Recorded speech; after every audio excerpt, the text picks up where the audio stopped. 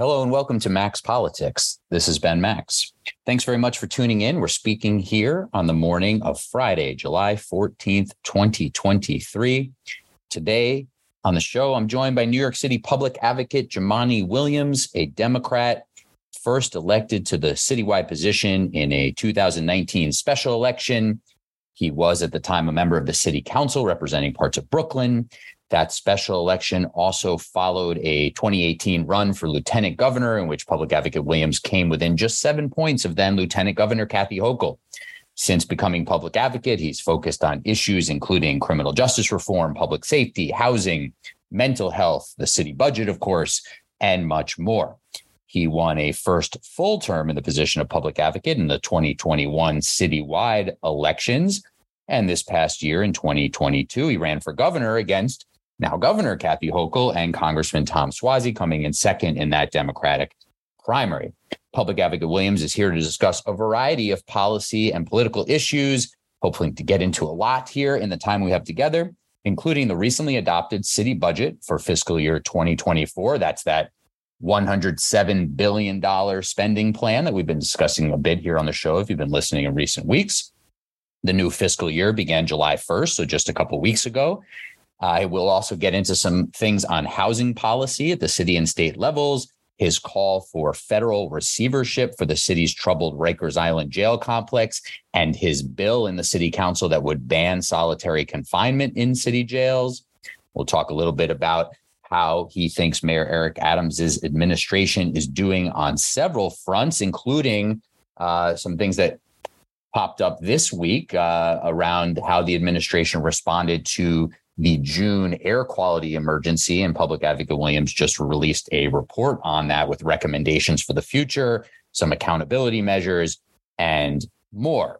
So a lot to get to here with public advocate Jumaane Williams in just a moment. First, a quick reminder, if you missed any recent episodes of the show, you can find them all at Max Politics on SoundCloud or wherever you get podcasts. I've been having a whole bunch of interesting conversations with elected officials and others. Recent guests have included a really interesting conversation with Westchester County Executive George Latimer, talking about the politics of the suburbs and the city, Westchester's relationship with the five boroughs, Governor Hochul's so far failed and stalled housing plan, and a whole bunch of other things. Really interesting conversation with George Latimer. I recently spoke with New York City Comptroller Brad Lander about city budget negotiations and the city's fiscal health. New York State Senator Julia Salazar and New York State Senator Brian Kavanaugh, who are two key players in housing negotiations in Albany, got their perspectives on why so little got done in the state budget and state legislative session around housing. Those were both really interesting conversations that were housing focused, which, of course, as we'll get into with public advocate Williams, is basically the number one crisis facing New York City and the state. And the governor acknowledged that early this year. And there's been a lot of discussion about that, but so little action as we've been discussing here on the show. So check out any of those episodes or others after you listen to this one. And we have some other great guests coming up next week and beyond. The next episode after this one, I'm actually going to be joined by the co-chairs of the New York City Council Progressive Caucus, Council members Shahana Hanif and Lincoln Ressler. So we'll get into how the Progressive Caucus is evolving. There's been some turmoil there, how they tried to rally progressives in the city budget negotiations. Many in the Progressive Caucus voted no on the new city budget.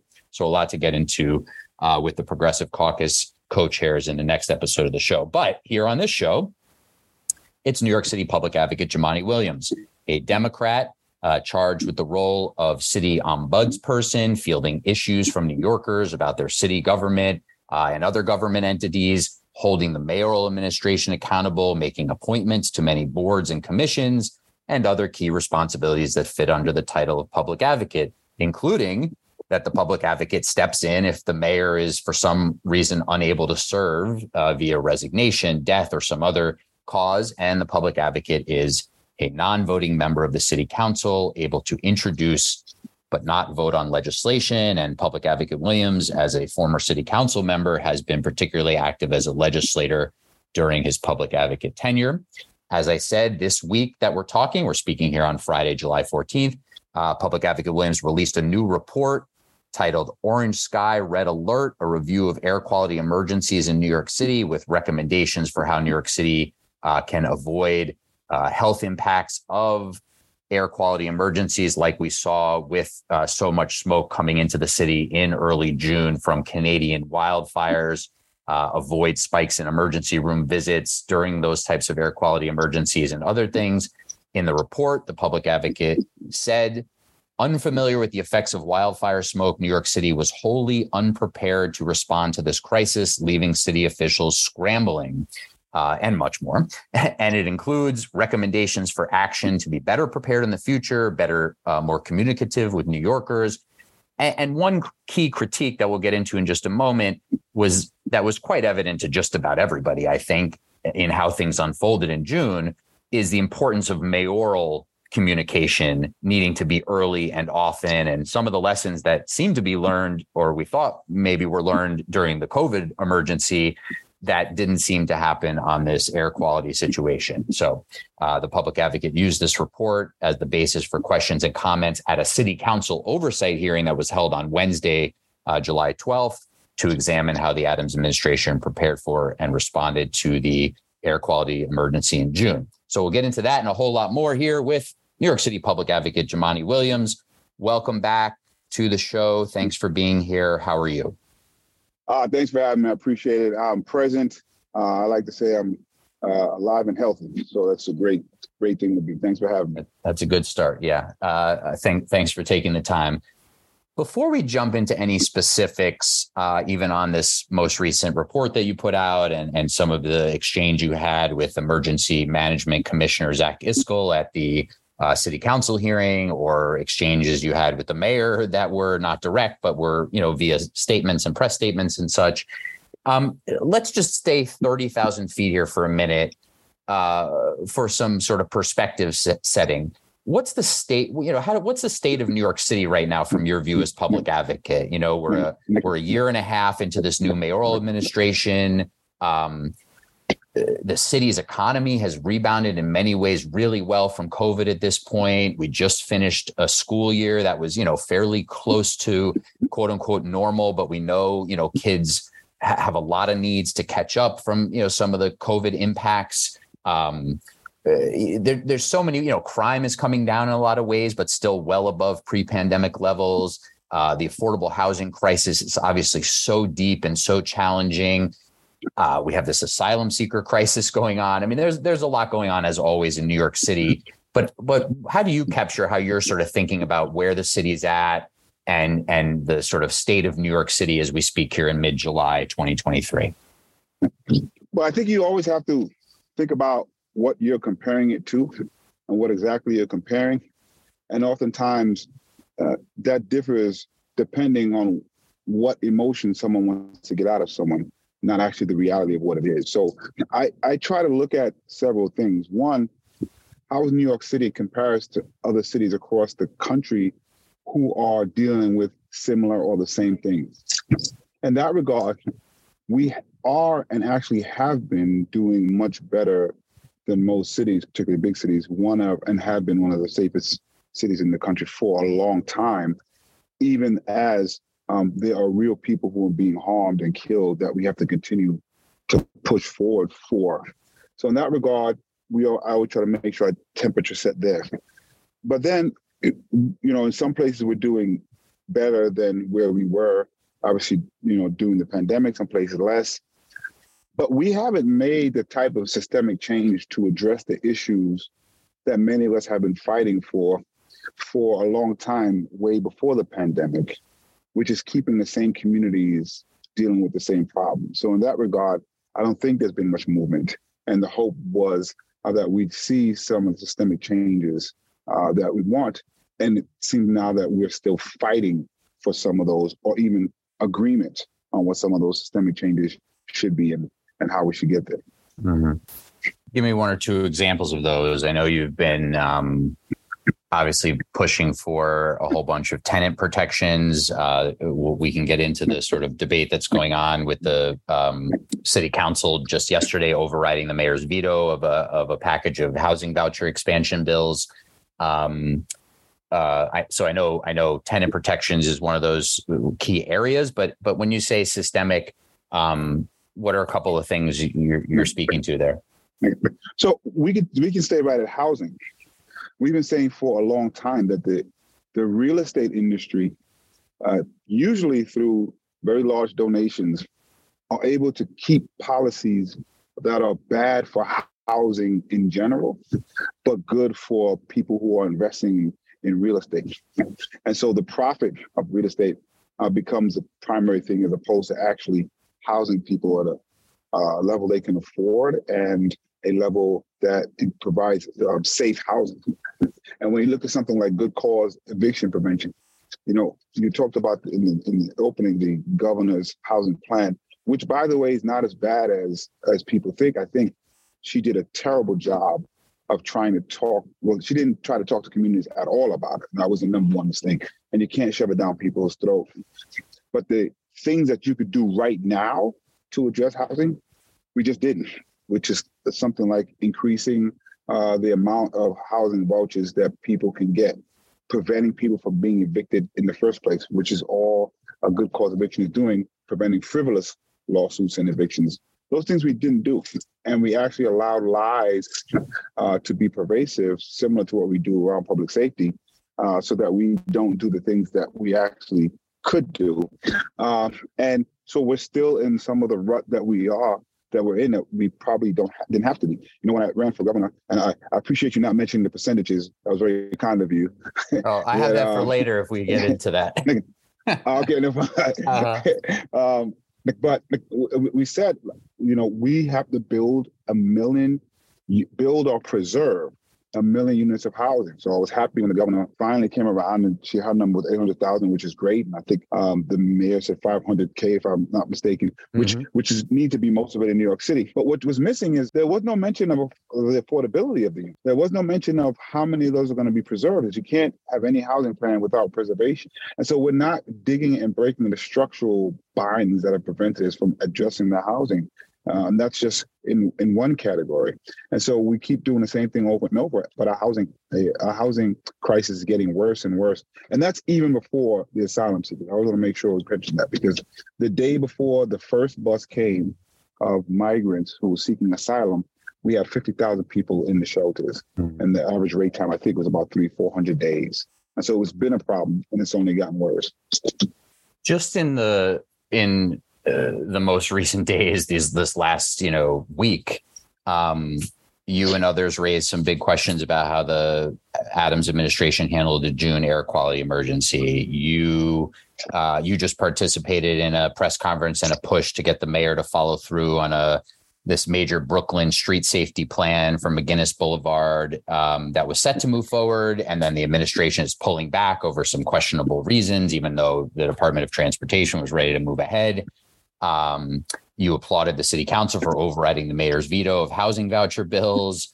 We're seeing the federal monitor for the Rikers Island jails raise major questions about how the administration is running the jails, the correction commissioner's lack of transparency. You're calling for federal receivership, as I mentioned.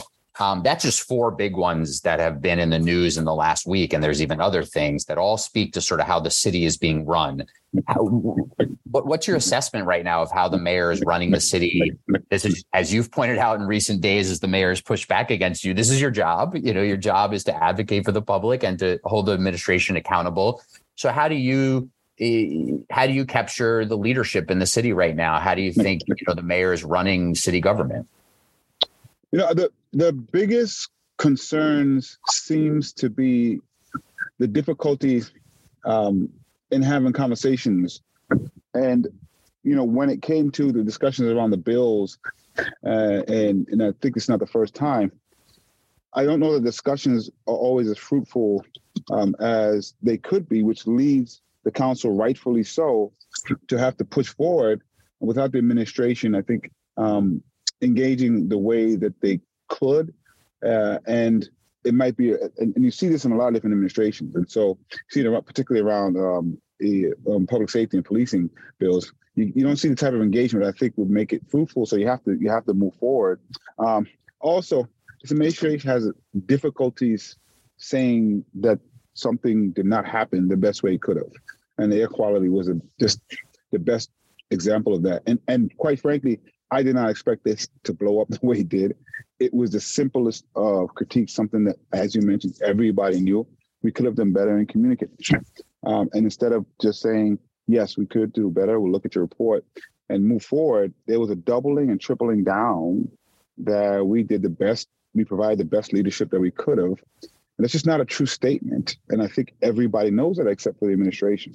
And when you have things like that, it makes it difficult to move forward the best way possible in the city. And my job is to make sure that that's happening. So I always say, whatever mayor it is, I'm a public advocate, my job is not to be an ally or a foe. It's to do what's best for the city.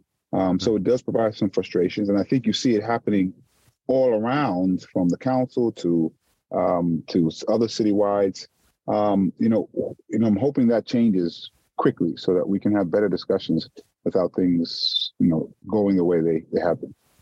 Yeah, I was struck by that incident because, I do think it was fairly clear that the mayor not holding his first press conference until what was the Wednesday morning, when the air had been really getting unhealthy and dangerous on the Tuesday, all throughout the day and into the evening.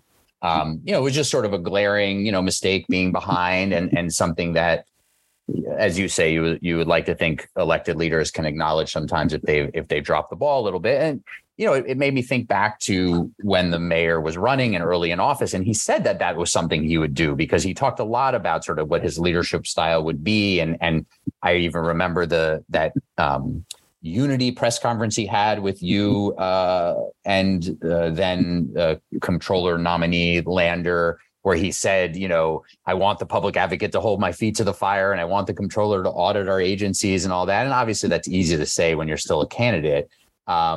But it has been, I think, slightly surprising to see how much he's bristled at that criticism. Is there a opportunity for you to talk with him, to have a moment to say, let's have something of a reset here, either in your relationship with him or just how he responds to feedback? Do you have that kind of relationship with him, or is that not really possible to have that conversation? I think it definitely is possible. And we have a relationship that goes back to him as board president, and we worked on a lot of issues together. So some of this is a bit surprising, and I would love a reset in how this goes forward. The reset has to include an acceptance that there will be critique and criticism, because that's the roles of the other elected officials.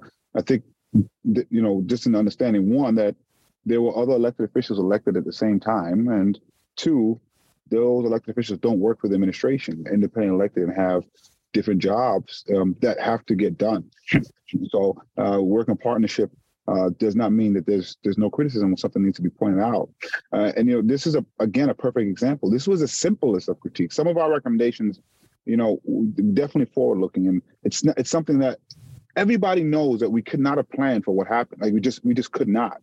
And so all I was talking about was the information that we had and they had, and actually started to put out from June 2nd to that first press conference.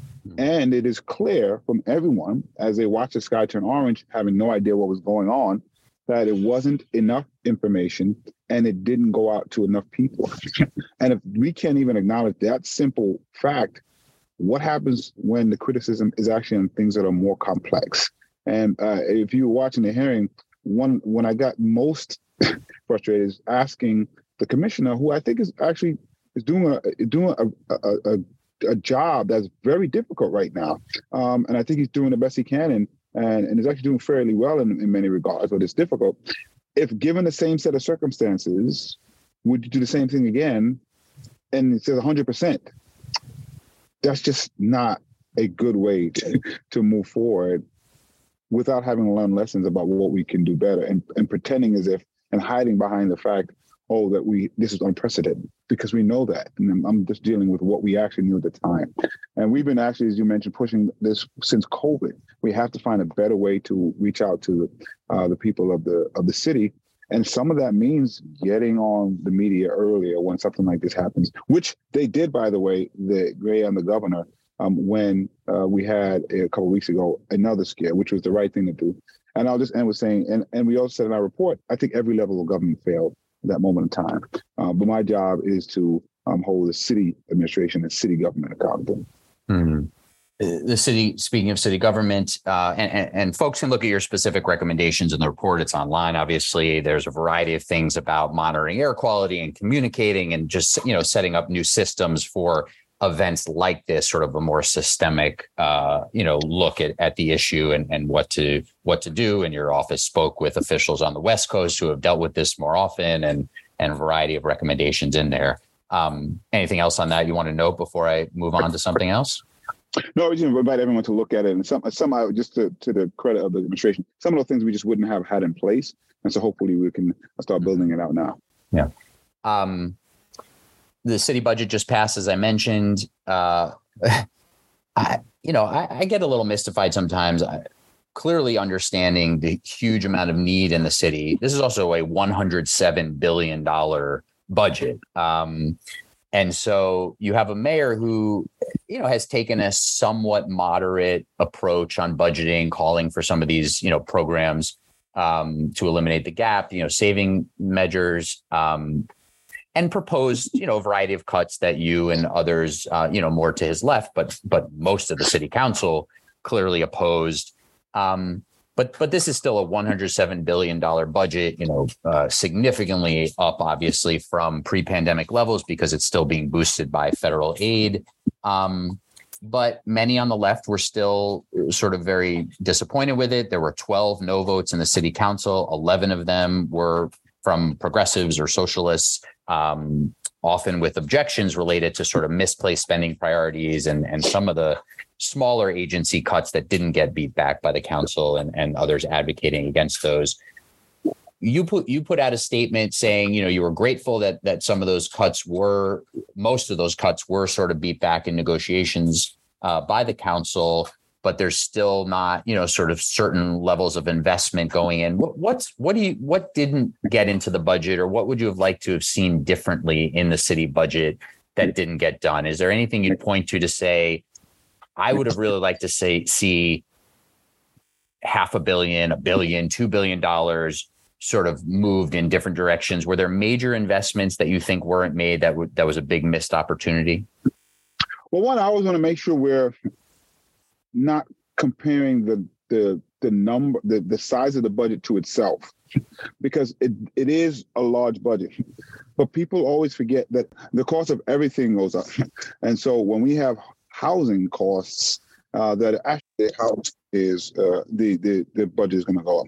When you have food prices going up to historic levels, of course the budget is going to go up. So we always kind of compare it to itself, but we don't compare it to what's going on.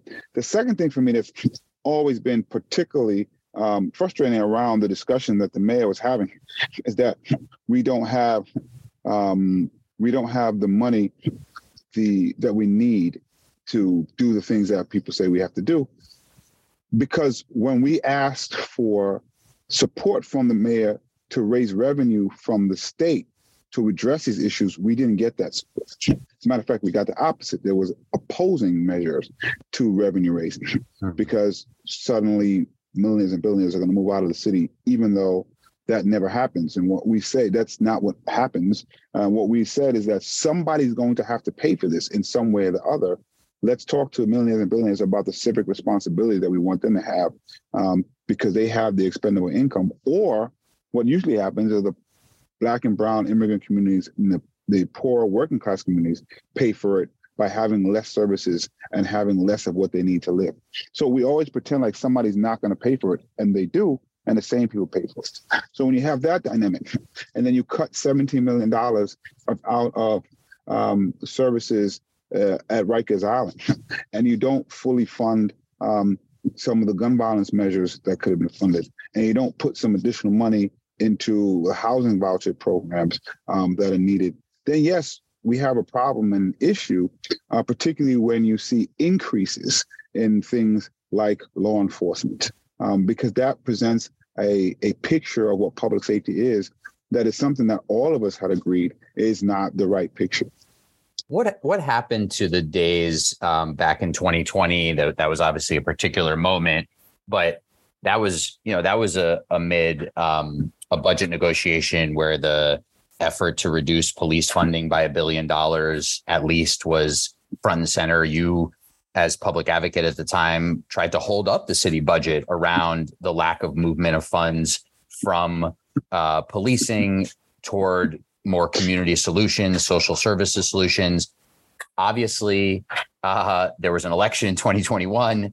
Eric Adams won the election. He won it on a much more sort of policing focused vision. In your mind, was that sort of somewhat the end of that discussion as a very sort of big central discussion, at least for now, because Eric Adams is the mayor and the people elected him, and he has a very specific vision about policing and police funding. He's talked about, yes, I want to rein in police overtime a little bit, but I don't want to put a cap on what I'm spending on public safety. There was almost no discussion about this in the budget process, very little this year again. And, one of the areas where some of the people in the city council who voted no, were obviously focused was saying there's too much investment in policing and incarceration and not enough investment in community solutions. And that's obviously where you've been in the past as well. So is that discussion sort of over for now, as far as your perspective, or where does that discussion of saying to people, we want to reinvest some of this money in policing and criminal justice into things that prevent violence, gun violence, crime, and, enhance communities? What's the status of that push? Because you seem less vocal on it. The city council seems less vocal on it. Comptroller Lander seems less vocal on it. Where's that discussion at? Well, I think the sounds of the times are always going to move certain things more than others and rise them to the top. I would say that public safety should never be a conversation that's finished. And I think that's part of the problem. Whenever we have a big fight, we get past it, we think, okay, we've just done that. And that's something that should never happen. I also want to say, just to go back to the election that happened in 2021, I think there's a big misunderstanding of what happened there. And so, yes, the mayor won, and the mayor won discussing public safety. So did a lot of other folks.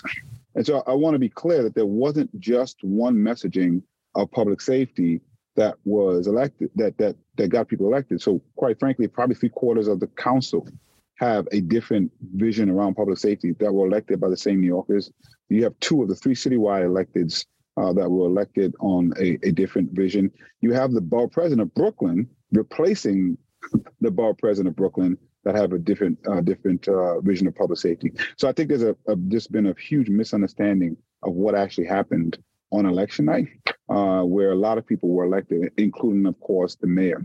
And I think people want to see public safety remain at the top, but they inherently now understand fully that law enforcement alone can't provide the public safety that we're talking about. They actually inherently understand the need to get funds to many of those other services. They understand that law enforcement should not be the primary responders to people who are in mental health crisis. They understand those things.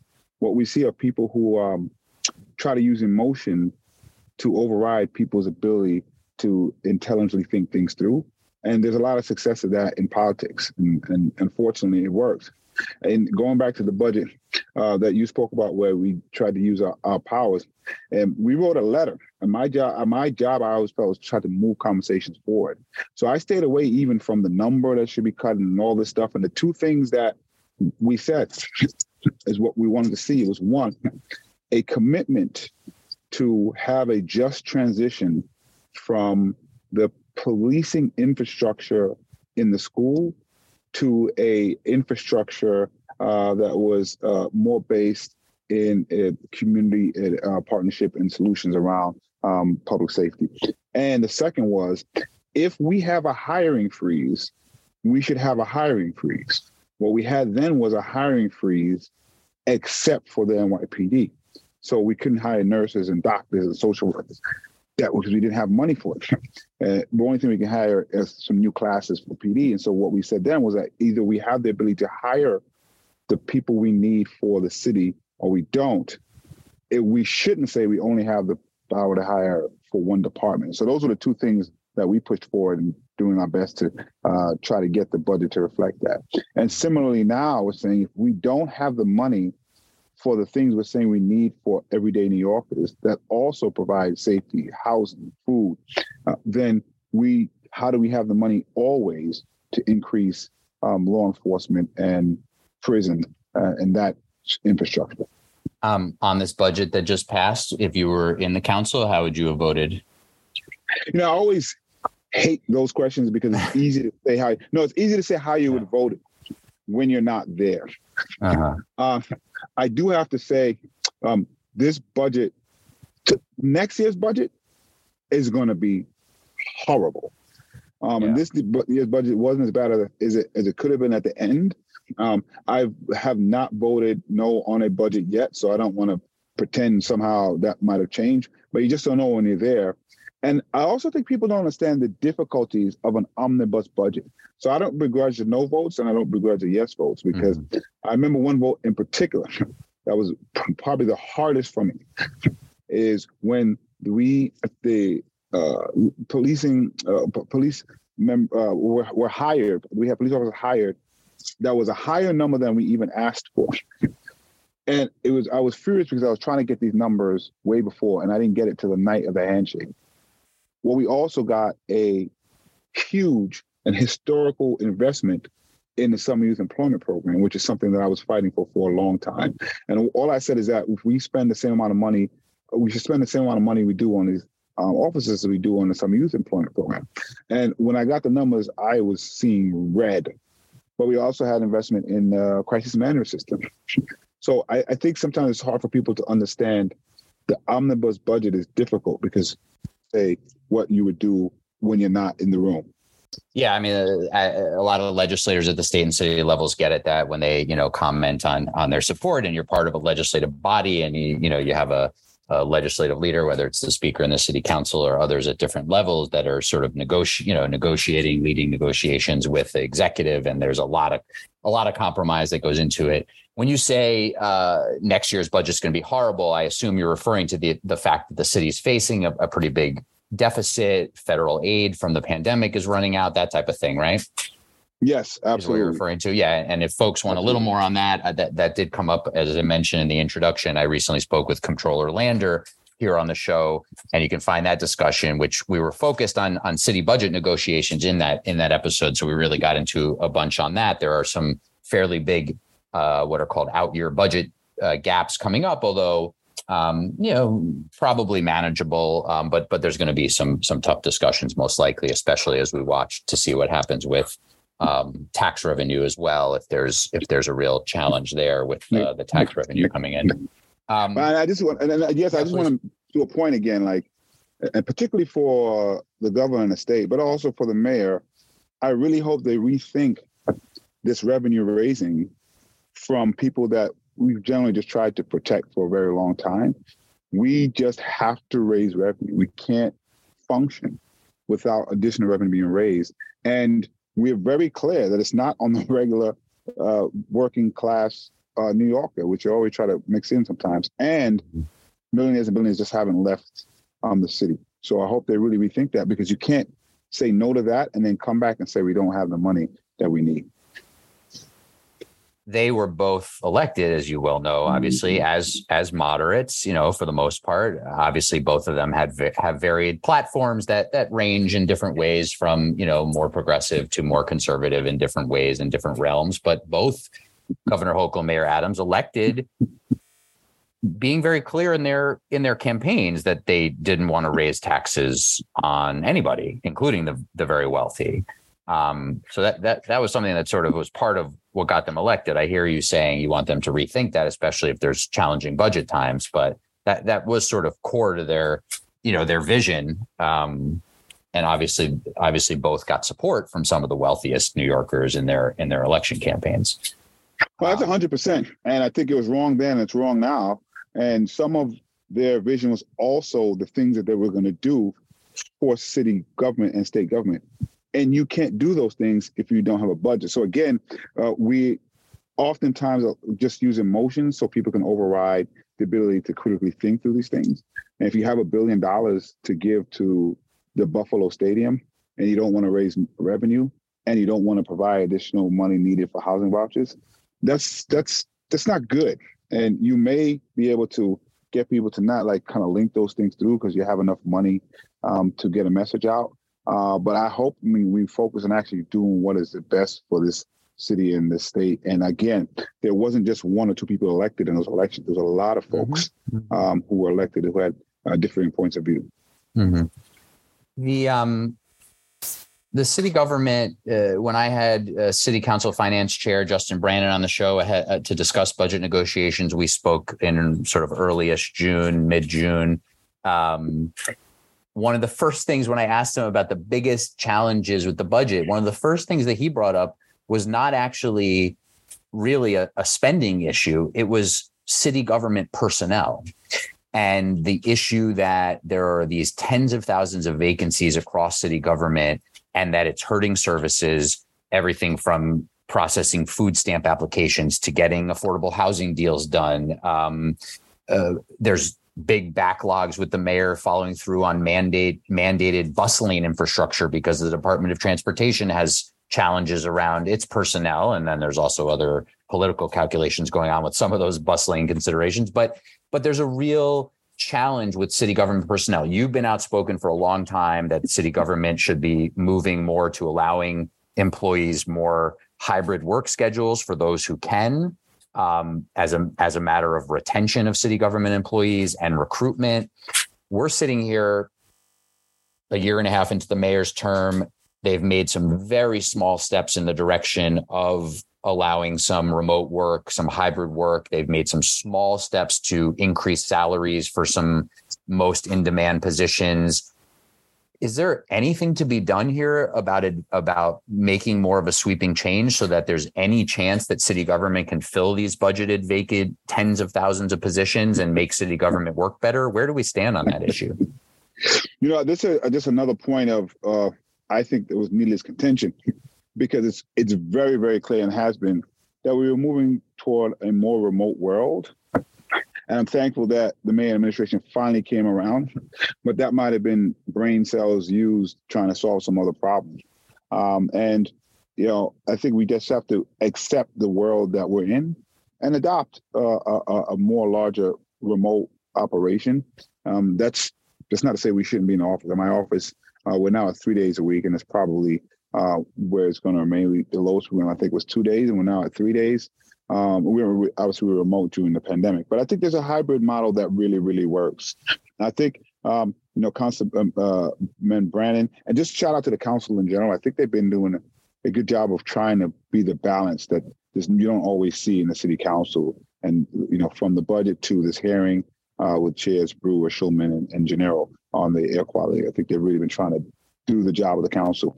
But this personnel is a huge issue, from the things you mentioned to cases of discrimination, which the commission doesn't have enough people to be able to investigate those. So you have those just lingering, and people discriminate again in things like housing. You don't have people who can get into the housing that they need because we don't have enough inspectors. We may have concerns about how many inspectors we have in the DOB, people to process folks who need services and assistance.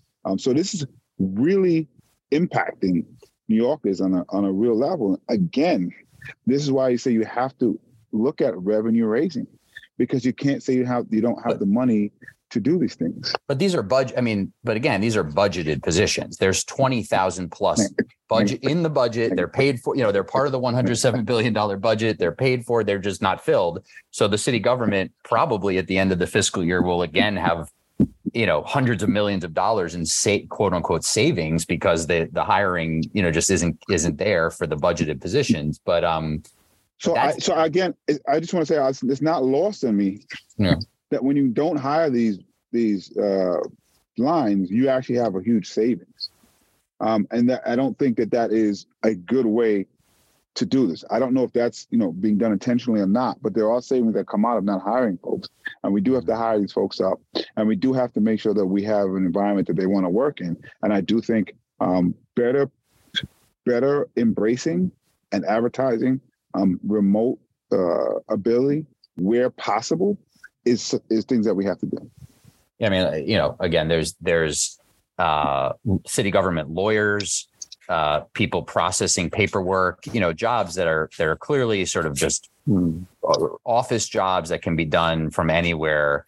That the city really hasn't moved on. And I'm not saying that it's that simple, but at this point, this was a crisis going on, obviously, right as the Mayor de Blasio's tenure was ending. This was very evident. Mayor Adams came in with this, sort of clearly in front of him. And here we are a year and a half later. The mayor, again, I would say sort of to his credit, in a sense, talks about not wanting things to be unfair to the many, many thousands of city employees who have to be at the job site and they cannot work remotely. And he's been very focused working with labor allies on having it be, sort of union led related to some of these hybrid experiments. But when you do that, you have all of these many, many non-union positions that, again, are some of them civil service positions, but they could easily be remote jobs. So it is complicated. It is. And I think that is a fair point that the mayor raises, and something that we spoke about during the pandemic, because you did have a lot of wealthier, and to be honest, wealthier white New Yorkers who were able to go remote, while less wealthy and working class Black and brown folks had to go to work. And so these are important things to talk about. But I want to be clear, we're not talking about working class Black and brown people who mostly make up city employees. And so that dichotomy is a little different now. And as I've said in the past, we inherently have differences in jobs that people can view as fair or not fair. There are people right now that if it's snowing or raining have to work outside. There are people right now that have a big office and a window, and there's some people who are working in a closet. And so the type of job right now already has these kind of dichotomies in it that one could view as fair or unfair. So that's not a reason not to put in remote where you can and make sense, particularly if you're trying to address a crisis. And you can also talk about differentials in pay that can address some of this issue. But if you want to address fairness, I would actually start with EMT workers who haven't been getting paid a level they should have been for many, many, many years. Mm-hmm. So much more to discuss there, but let's move on to a couple other things. I just have you for about 10 more minutes here. Public advocate Jumaane Williams. You have this bill to ban solitary confinement. It's it's got a lot of complicated language that we don't need to go into all the details on, because it has built into the language, at least, what the mandatory process would be for separating individuals who are violent and monitoring them, and certain amounts of time they can be held individually. But the effort is to ban the use of solitary confinement as sort of any type of lengthy sort of isolation for people. There was seemingly a good bit of momentum behind this bill last year. Where does that stand, and what's the forecast on that? One, I want to make clear that the Monitor and others have noticed that violence has actually increased over the past few years, particularly since the Monitor came in. And Rikers Island, I don't believe right now is safe for people who are detained there or people who work there. And this bill has not gone into law. That's important to say, because it's like many bills that I've dealt with, they try to blame just the mention of a bill, connect that somehow to things going wrong. And so this bill has not had any effect on the violence that's there. And so we have to make note of that so people can understand that. But second, the bill is going through the process, not unlike some of the more quote unquote controversial bills that I've tried to pass, try to make sure we get everything right. But I also want to mention, in trying to get this bill, it actually has illuminated more how dysfunctional the island actually is. And that when you try to tinker with one part, there's another part that's not operating as well. And then you try to fix that part, and then there's another part that's not functioning as well.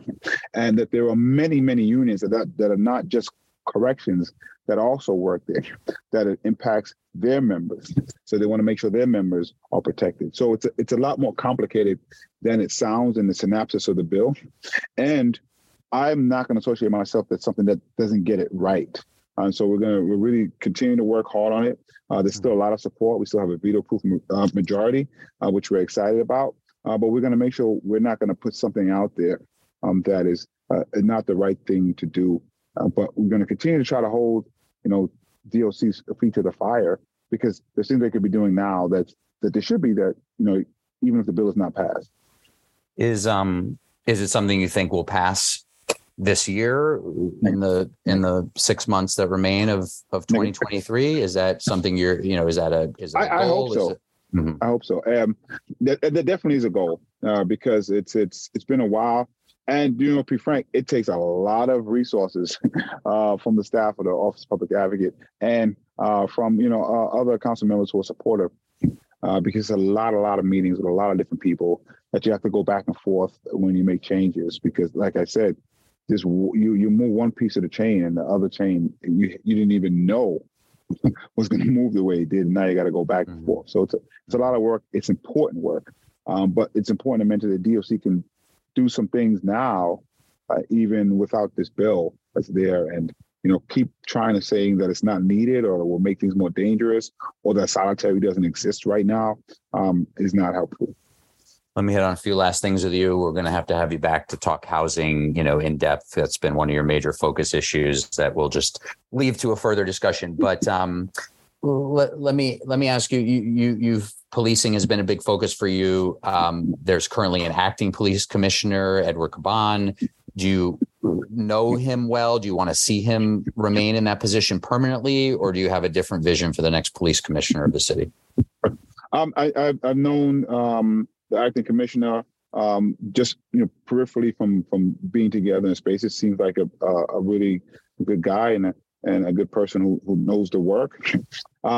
I generally don't comment on who I'd like to see and not see. What I would like to see is a commissioner that steps out. And as much as I think the previous commissioner and I didn't always see eye to eye, I just want to thank her for her presence in what that meant for so many people. And she commanded a lot of respect from law enforcement, which is important as well. And I just wanted to make sure I give a shout to Commissioner Sewell, even as we didn't agree on everything. But I want to make sure there's a commissioner that can better communicate that public safety should not be reliant on just having police. I think that will make these conversations so much easier. And that when we're having conversations, the question should be like, how do we remove police from a situation? Like, what infrastructure can we put in? Particularly around schools is a great example. There's going to be times where things happen, and law enforcement is best used when there's an acute problem. And so when we have to have police responding to schools or this and that, the next question should be, what infrastructure do we need so we can remove a law enforcement? And we need to have, in my opinion, a commissioner that receives that, accepts it, and can be a part of that conversation. And the mayor pushing a budget that increases law enforcement but decreases other spaces is not helpful. And he's been sitting on a gun violence plan. It might be a year now, which I just don't understand, because it's actually a really good plan.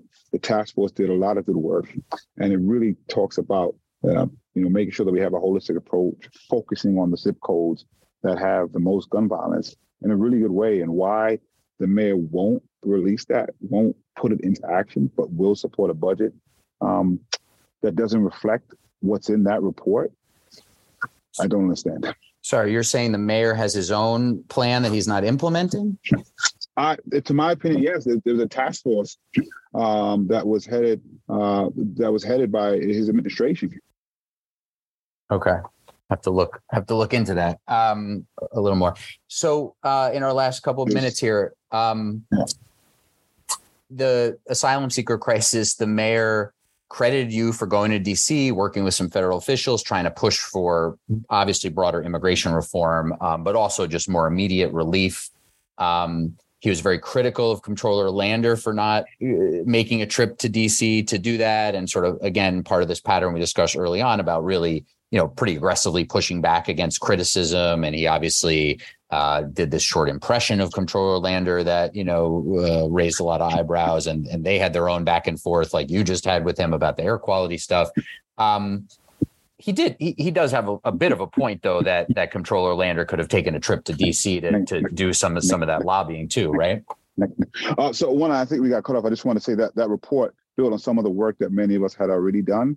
And it's a great report, and hopefully puts it out soon and put some infrastructure money toward it. This is a different task force report than the mayor has than the plans the mayor has put out. Yeah, this is a task force that was set to look at this and put out a report on it. And that report has not been released publicly. And I've been pushing for it. I don't know why. I think it's something that all of us can get behind and stand together, which is something that I think the city needs to see around this issue. We'll look into that. Okay, yeah, that'll be great. I would say the asylum seeker crisis is one where there are nuggets of truth that are always pushed forward. And so, yes, of course, the comptroller could have gone down. Hopefully it will go down. And yes, the mayor's rightfully been pushing how much support we were not getting originally from the state, which has changed a little bit, and from the federal government, which we still need a lot more, and that we need more funding. But I think sometimes the nuggets of truth are pushed forward to hide the fact that we're not doing everything that we could be doing. And one of the spaces that we could have been doing better was housing. And thankfully, I think it's a lot because of the push on the city council. The 90-day rule was changed, but there were other things that we could have been done and should have been doing that we were not. And I think we have done some of those things earlier might have helped, buffer some of the problems that we're having with the deluge of folks who are coming, which thankfully is getting less. But I want to be clear, these problems had been existing for a very long time. Now it got exacerbated because of the migrant, the crisis that's happening in the influx, but they would have been here. And I don't want to make believe that we'd have magically solved the problems we never solved if the asylum seekers weren't here, because we never wanted to invest in the places that we should invest in, similar to what we're doing with the budget. And one of those areas, speaking of the budget, the comptroller, especially with some others, calling for more dedicated funding to legal assistance to help the migrants file their paperwork. So the quicker they apply for asylum, the quicker they can potentially work and get that process moving, which obviously for the mayor and the city council to allocate those funds, which they didn't really in the budget, doesn't require a trip to DC. But to your point, in an all hands on deck moment, major officials should probably at least make one journey down there to try to press federal officials to get that money moving and other things. Last two questions here. Speaking of all of this, we're in the summer of 2023 now, so we're under 2 years from the next city election primary. The big election in the city typically is the Democratic primary for major seats. There's obviously some city council races that are competitive and a variety of Republicans in the city council, and they've been expanding their ranks, actually. You endorsed Maya Wiley in the 2021 mayoral race. Is there beginning talk on the left about a challenge from the left to Mayor Adams in that primary in 2025? Is that something that you're working to organize? Is that something that the progressive sort of movement that you're part of and you've led and you've been the nominee of for governor needs to really start planning for? So one, I did want to say that legal piece is very important, because regardless of what folks say, most of the people seeking asylum are here legally. And if they don't fill out their forms to seek asylum within a year, then that changes. And that makes the crisis even worse, because we now have people that missed the deadline to file for asylum. To the question, most of the conversations that I've had have been around how do we hold the mayor accountable and how do we push the policies forward to do that. There's actually been more talk in the media about organizing around a candidate than has actually been. And I think folks are really focused on how do we get the policies pushing forward. That's what I'm focused on. I'm going to begin focusing on my reelection for public advocate. And I think the conversations will continue to grow from there. But I think it's much more outside than inside yet, but that, that may change and may bubble as we move forward. And lastly, you say you're going to focus on your reelection as public advocate, but would you consider a run for mayor? I have no plans. I have no plans to run for mayor. I've run for, the jobs that I've wanted, and public advocate was one. There's, God forbid something happens, I'm prepared to fulfill my duty and step in. But my plan is to run for public advocate in reelection. Okay. All right. Thanks for covering a lot of ground with us yet again. Appreciate the time, and we'll catch up more down the road. New York City Public Advocate Jumaane Williams, thanks for the time. Thank you. Always a pleasure. All right. Be well.